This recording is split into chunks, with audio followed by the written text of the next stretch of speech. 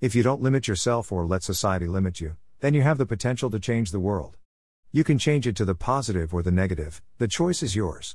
If you change it towards the positive, then along with that will come happiness within your own life, and it will also set you on a mind-expanding journey that will absolutely blow you away.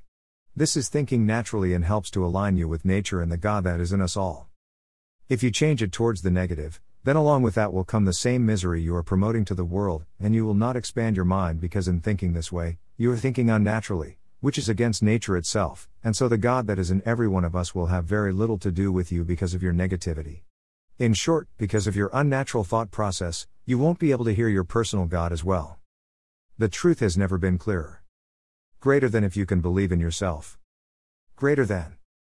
Greater than but focus on helping others. Greater than. Greater than then you have the ability. Greater than. Greater than to change the world. Doug Chandler. Everyone has the potential to change the world unleashed. Download.